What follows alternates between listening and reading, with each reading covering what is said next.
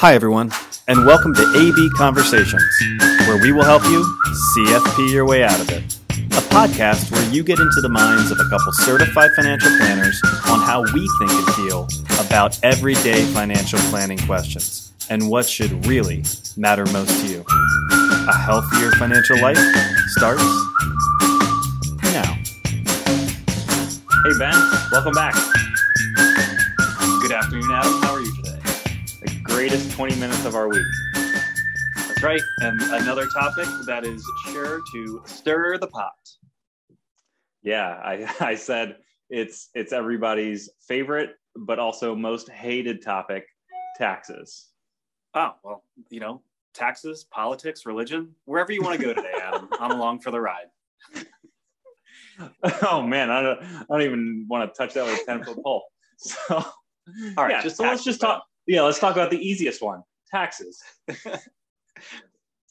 Yeah, making a lot of headlines. So yeah, please set the stage for us. It's been floated, right? The new proposal by the new administration on kind of the tax changes to the tax code. We just want to kind of highlight what some of those changes are, give our quick opinion on, whether the likelihood that certain changes are actually going to get passed and why, and I guess just give some context. And then hopefully we'll be able to kind of pivot to, let's focus on the stuff that matters, the things that you can control from a tax perspective.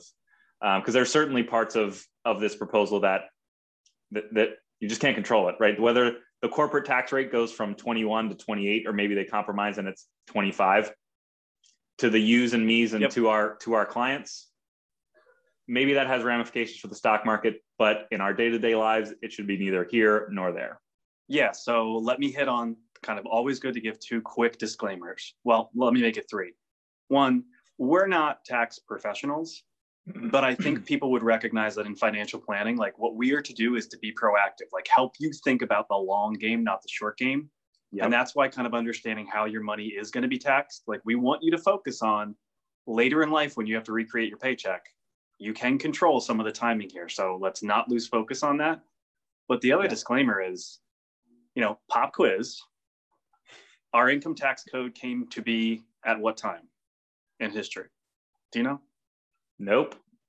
It's like, actually, I don't know the exact year either. Like 1915, like 1918. I only remember because like income tax was passed to enable prohibition, right? It was going to replace that lost revenue. But here's the point in bringing that up. If we've had a tax code for 100 years, it's changed 20, 25 times. Like, so whatever comes out, this new tax code, like. By the way, we vote for a new president every 4 years. So it's once every 4 years, the tax code changes. You do the math. Yeah. That's the point. Let's talk about what the things are potentially going to be proposed. Like, what do we really need to pay attention to on that? Because it's not to belittle it. But let's keep the perspective that financial planning is about making a plan and being ready to pivot when that time comes. So why don't we go through some of those hot topics, like you said?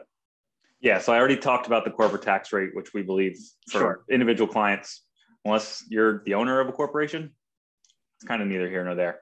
The other big one that gets floated right now is that income tax rates on individuals are going to increase. Now that seems very targeted on the top income rate right now, right? Going from 37% to 39.6, I believe was the proposal on, income. I think for that tax rate, it's like 600,000 and above of taxable income. Yeah. The reports I read that are, if your family makes less than $400,000, these changes aren't going to affect you. If you make more than that, let's certainly talk about it. There are things that, maybe you should be looking to do to kind of adjust this, but the tax rate going up by like 3%, again, we're not talking about huge increases. This isn't going back to tax rates of 70%, right? Right. Yeah. So yeah, I guess another maybe not a disclaimer, but preface this by saying there's clearly a targeted intent behind this proposal that it is on corporations and on high income earners. Right. So the proposals that are coming through are very targeted in that way. So also on the personal income tax side is, and I guess it's an income tax, a slight update to the Social Security tax as part of like the payroll deductions, right? Right now it's capped at 142,000 and change. You can earn above that, but you're still only paying on that first 142,000. Right. They want to open that up for income above 400,000. So again, just levying additional payroll taxes if you are in that kind of that high income earner threshold. It's just where they want to focus right now. Yep. So again, I think the likelihood of those things going through is higher. But it's yet to be determined where things actually fall, in the end there. Yeah, and I think there are some other ones that we can quickly check through that are certainly making headlines and maybe something that we would need to be very thoughtful in our planning approach with, but seem less likely. The estate tax certainly could come down. The estate tax exemption. Yep. Again, that's going to include very specific people. I think the big one that gave me alarm was that the step up in basis would go away. If someone passed away and left non-retirement assets to heirs, that they would no longer have a step up in basis, date of death value. They would have to assume the cost basis of the decedent. That would be major. However, administratively, very difficult. Yeah, and they're not only that, but it would also, the way it's proposed right now, there's no threshold, there's no income threshold, there's no asset threshold. So that would be kind of applied across the board, which would somewhat go away from at least the way this proposal is intending to levy taxes on corporations and higher earners. This would affect everybody across the board. So that in its intent may not be directed. And then to your point, administratively, we have conversations with clients now trying to track basis of things that were bought decades ago. And there's no good way about that. So I can't imagine the IRS making that even more complicated for themselves when somebody passes away. Yeah. So is this a good time to pivot then? Is there anything else on that list? There was one last thing. Again, it was on high income earners. It was taxing that investment income, right? Potentially capital gains at ordinary income, right? So instead of the 15 to 20% range, it's going to be at that top income rate of 37 or 39.6, whatever it ends up being. So again, just another slight increase. I shouldn't say slight. It's a big increase on those higher income earners, and they're floating out, $1 million or more of income. Yeah. So then let's package that together. Kind of the point that we want to make here is, as planners, we certainly understand that we want to be able to control not paying more than our fair share, quote unquote, in taxes in any one given year. But I think it's really important for us to look down the road, as I kind of mentioned earlier. And maybe you can help me just give some perspective here. We can really put any type of savings or investment into 3 different buckets. You're either taxing me now, you're taxing me later, or you're taxing me never again. So these are the things you can control when you talk about where you're saving, how you're investing. So maybe let's just go through that so we can kind of keep that big picture perspective in mind when these new tax laws maybe come into play. Yeah. So where do you want to start? Tax me now? Tax me now. You were just talking about capital gains. Let's stay there for a minute. Yep. So any investments that you have outside of a retirement account is in that kind of tax me now bucket, right? You're paying taxes on it from your income, and then you're just investing the difference. That investment can kick off dividends, interest, capital gains in any given year, and you pay as you go. Right. There's no tax deferral. And I think what would also be important to know here is part of the tax me now is giving you financial planning flexibility, right? When we talk about tax me later, it's probably putting money in an account that you can't access until 59 and a half, most commonly when we talk about those retirement accounts. So we want to be thoughtful too. You're not getting a tax advantage for putting money there, but you are getting flexibility, right? We've had clients that have done an awesome job saving for retirement, want to retire at 55, but everything's in a qualified account. And they go, man, now we have to jump through some hoops to figure out how we're going to do this. Yes. Yeah. It's the recurring theme, I think, from now to the end of this podcast is going to be the word flexibility. It goes back to then paying as you go is also something that you may not be able to control, right? And I think this is one of those misconceptions that we want to make people aware of. If you're invested in a mutual fund, usually your taxes are going to be based on, did you make money? And then when you chose to liquidate it, you'll pay taxes on what that's called a gain. Or if you lost some money, we can actually claim some losses. But inside that mutual fund, there, is a money manager that's making changes here and there per their investment policy. And if they made some money, even if you didn't do anything different with your fund, they might kick that off to you. And guess what? That's got to show up on a tax return, whether you knew it was coming or not. Yep. And those, it's confusing because those are also called capital gains distributions, different than the buying and selling capital gains that you would experience as the investor. But those are the distributions that you can't control. As long as if you still continue to own that fund, it's coming to you, whether you're reinvesting it, you're moving it to cash, or you're spending it, you're going to get taxed on it regardless. Yep. So I think it's really important, again, to just kind of understand how those things are taxed, either by your actions or by just inactivity. And sometimes that's why people talk about owning stocks or owning exchange traded funds, or maybe some different instruments, investment vehicles that don't have that kind of lack of control over capital gains. Yeah. There are certainly investments that are a little more tax friendly within a non-retirement account. Again, the flexibility, depending on what you own in different accounts, it's all specific to the situation. So I guess the moral of the story on that bucket is there is flexibility, there are taxes, but we're really not going to let the specific tax code be the only determining factor on what we put into that bucket and what we invest in, right? It does have to come back to the financial plan and when you're going to need access and what other things do you have going on? So if people are a little focused on, well, look, I don't need access to it now and I'm planning for retirement, that's where we'd start talking about that tax me later bucket.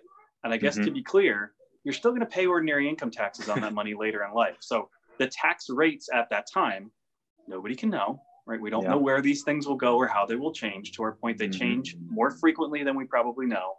But that's the gamble you're making. Save a buck today to have to pay taxes on it later. And the old adage that I'll put it in that bucket because my tax bracket will be lower in retirement. I don't know, Adam. It feels like we're probably going up with taxes over time.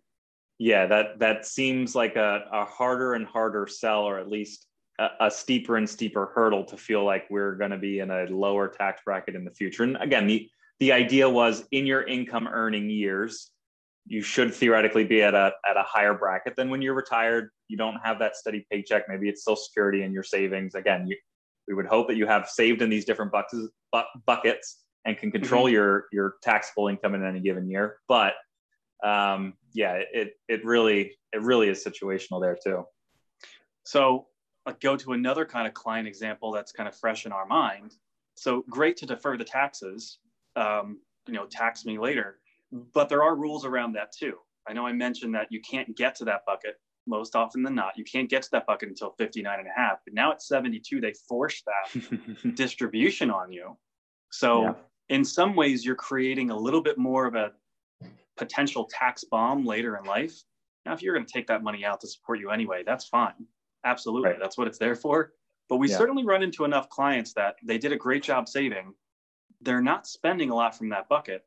And now that, required minimum distribution hits, and boom, that's forced taxation. Now you can't control how much is coming out and what you're paying taxes on. Yep. Yeah. The IRS, I think as I hope many people know, you haven't paid taxes on these dollars yet. If it's in the tax me later bucket, they want their revenue at some point down the line. And they did change that recently. So now it's age 72, but they're going to force you to start to take chunks of that out and pay the taxes once you hit age 72 and beyond. Yeah. And if you don't spend it all, your heirs will have to continue to take those distributions. And that rule changed recently too. Now it's only 10 years to get rid of it. So the point is, if we're talking about taxes within the kind of lens of you want to be able to control when you're taxed, we know you can't control these tax brackets, right? You can't control those laws, but if you can later in life control how much taxability is going to be put upon you, depending on what you pull from, you lose that flexibility when it comes to age 72, and so do your heirs. Yeah. So let's talk about that last bucket of the tax me never, and maybe we can kind of give an example of what we mean by, being able to be selective in retirement. We'll kind of just give an example of, pulling from different buckets to help isolate some taxes. So that last bucket is the tax me never, and the Roth, or I shouldn't say tax me never again. It's the Roth IRA is a great example in that it's like the first bucket that you're putting money that you've already paid taxes on, right? You're not getting the tax deduction in any given year like you were in bucket 2, but then it is growing, tax deferred, and as long as you take it out after age 59 and a half, other parameters that you need to follow, it comes out tax free. So all of that growth is free and clear to you, doesn't show up as taxable income in the future. Sounds pretty great. Yeah. So in our kind of Pennsylvania Dutch backyard, do you want to pay taxes on the seed or the harvest? Right. If I can get all that growth that I'm hoping to see over time to never be taxed, seems like a huge win, right? I'm giving up the deduction now though, and that has to be the trade-off. But this is why we say, if you're concerned about taxes going up over time, if you're concerned about no control over those RMDs, this is why we say it in investing all the time, right? This is why starting to diversify where we have our savings is just really, really important. Yep. And I guess, so I'd give the example there too. If we're thinking kind of like biggest picture on then what is passing to the next generation, your heirs don't have to pay taxes on that money either. Like when you make the joke, pay taxes never again, it's really what it means. Right. Yeah, that's, I don't even want to say this, but it is the truth, right? Unless at some point the tax code does change on those Roth 401ks, Roth IRAs, that's always possible. But as it stands right now, that is not the case. They are tax-free to you, to your heirs, and beyond. So whether those things change or not, we'll go back to the whole premise here is you can't control that. We cannot control that. We cannot know what's going to happen in the future. All that we can do is work with the best information that we have right now. And in our mind, that's not to make a huge bet on any one thing happening or not happening. So there's arguments to be made for tax me now and keep some flexibility. There's arguments to be made in your situation to tax me later and defer that taxation. There's certainly an argument for tax-free forever. Diversify, spread it out, control it. Diversification was the word that I wanted to use. You just said it. We often think about diversification from an investment standpoint. We'll also like to layer that into tax diversification, right? Spread out between those 3 different areas. Again, it just gives you the ability to make a decision in the future based off of those assumptions that we don't exactly know what that's going to look like. But if you have a little bit in every area, you can pick and choose based on that data in real time in the future to just minimize, hopefully, the actual taxes you will pay to meet your needs. So if you're young, you're accumulating, right? Let's not get tripped up by specific tax code conversation right now. Let's do the hard work of actually just saving and diversifying that out. If you're in the later stages of life where you're in distribution stage and some of these rules are changing and affecting you, great, let's have a conversation. There are ways that we can strategically try to go about this and think about what bucket we can pull from, or you even have the opportunity, for the most part, to move money from bucket to bucket, right? There's some certain consequences to that, but let's go through those trade-offs. So regardless of your situation, let's keep it in perspective. It may not be a big deal. It's good to reevaluate it. But again, let's not get too worked up about taxes just yet. Let's see what actually happens. Yeah, you said it earlier, and it's wanting to win the tax war, not necessarily the tax battle. It's play the long game. Hopefully everyone's going to live a long and healthy life. You can spread this out over a longer period of time. And again, just give yourself the ability to make those decisions in the future that feel better than they may today. So do you want to talk about politics and religion, or should we just kind of save that for the next one? All right. Hopefully it was helpful. I'm sure we'll have more on this, as plans and proposals and legislation, whether it happens or not, actually comes to fruition. But in the meantime, keep focused on saving. That's it. That's a good point. Thank you. All right. Have a good one, Adam. You too. Bye. See ya.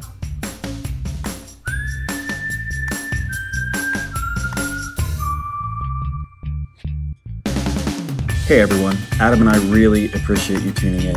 Please note that the opinions we voiced in the show are for general information only and are not intended to provide specific recommendations for any individual.